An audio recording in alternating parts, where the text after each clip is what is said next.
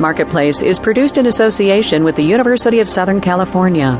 Finally saying ciao to one of the big three. And I mean the goodbye kind of ciao. Plus, imagine work without any bosses. From American Public Media, this is Marketplace. Let Marketplace be your guide to the modern world. Subscribe to the Marketplace Tech Report podcast. Find it on iTunes or at marketplace.org/podcasts. From APM in New York, I'm Lizzie O'Leary, in for Ryssdal, and this is your Marketplace podcast for Thursday, January 2nd. It's good to have you with us.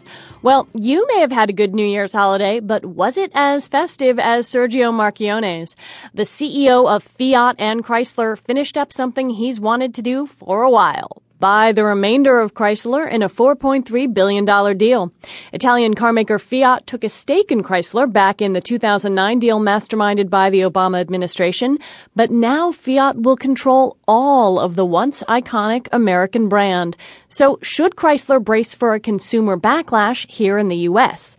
Marketplace's Stacey Vanek Smith went to find out how much Made in America matters anymore. As it turns out, we like to see stars, then stripes, when we shop. Jonathan Asher is with Perception Research Services. In a recent survey, it found 3/4 of shoppers were more likely to buy something because it was made in America. What they tell us is it's a concern for the economy. You know, they want to support jobs at home and that sort of thing.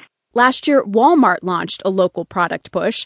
It will buy an additional $50 billion worth of U.S.-made goods over the next decade. A company spokesman said surveys showed Made in the USA was very important to Walmart shoppers. It also tends to be important to car shoppers. Ira Kolb is a marketing professor at USC's Marshall School of Business. For some reason, automobile brands really get associated with the country that originated them. But where things are made isn't so simple, especially when it comes to cars, says Michael Robinette of IHS Automotive. The Japanese, Korean, as well as German manufacturers are increasingly building more and more of their product sold in North America. Still, people aren't logical when it comes to brand loyalty or backlash, says USC's Ira Kolb. Brand is a funny thing. It exists in the mind, and in marketing, that's what we do. We're sort of doing non-invasive brain surgery. A little brand surgery may be in order for Chrysler, says Kolb. He says the company will need to address the fact it's no longer American, especially with older consumers who tend to care more about where things are made and tend to have more money to buy those things. I'm Stacey Vanek Smith for Marketplace. IBM ended last year with this sad-sounding distinction.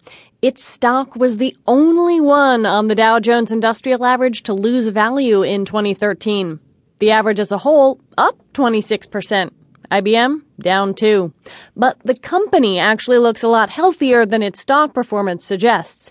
It made money and paid dividends, and in the fast-changing tech world, it's got some big advantages. Marketplace's Dan Weissman has the story.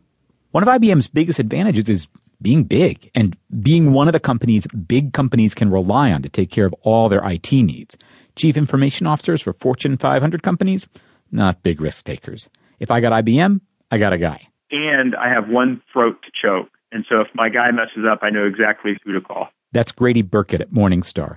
All that integration means if you're IBM's customer, switching to another vendor isn't like trading your PC for a Mac. It's more like getting a divorce.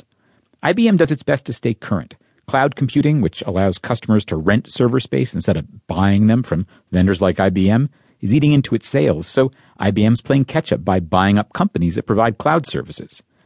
Andrew McAfee wrote the book Enterprise 2.0. He's a professor at MIT's Sloan School of Business. He thinks IBM's star turn on TV a couple years ago was a good sign. Watson? Nonfiction for $1,600.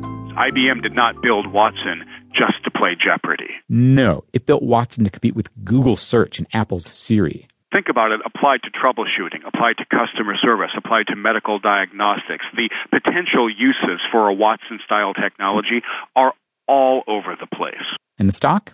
Josh Olson is an analyst at Edward Jones. We think over that, sort of longer time horizon, that these fundamentals will start to shine through more, and that will be reflected in the stock price. In other words, the fast-moving stock market may yet catch up with this big, mature company. In Chicago, I'm Dan Weiss.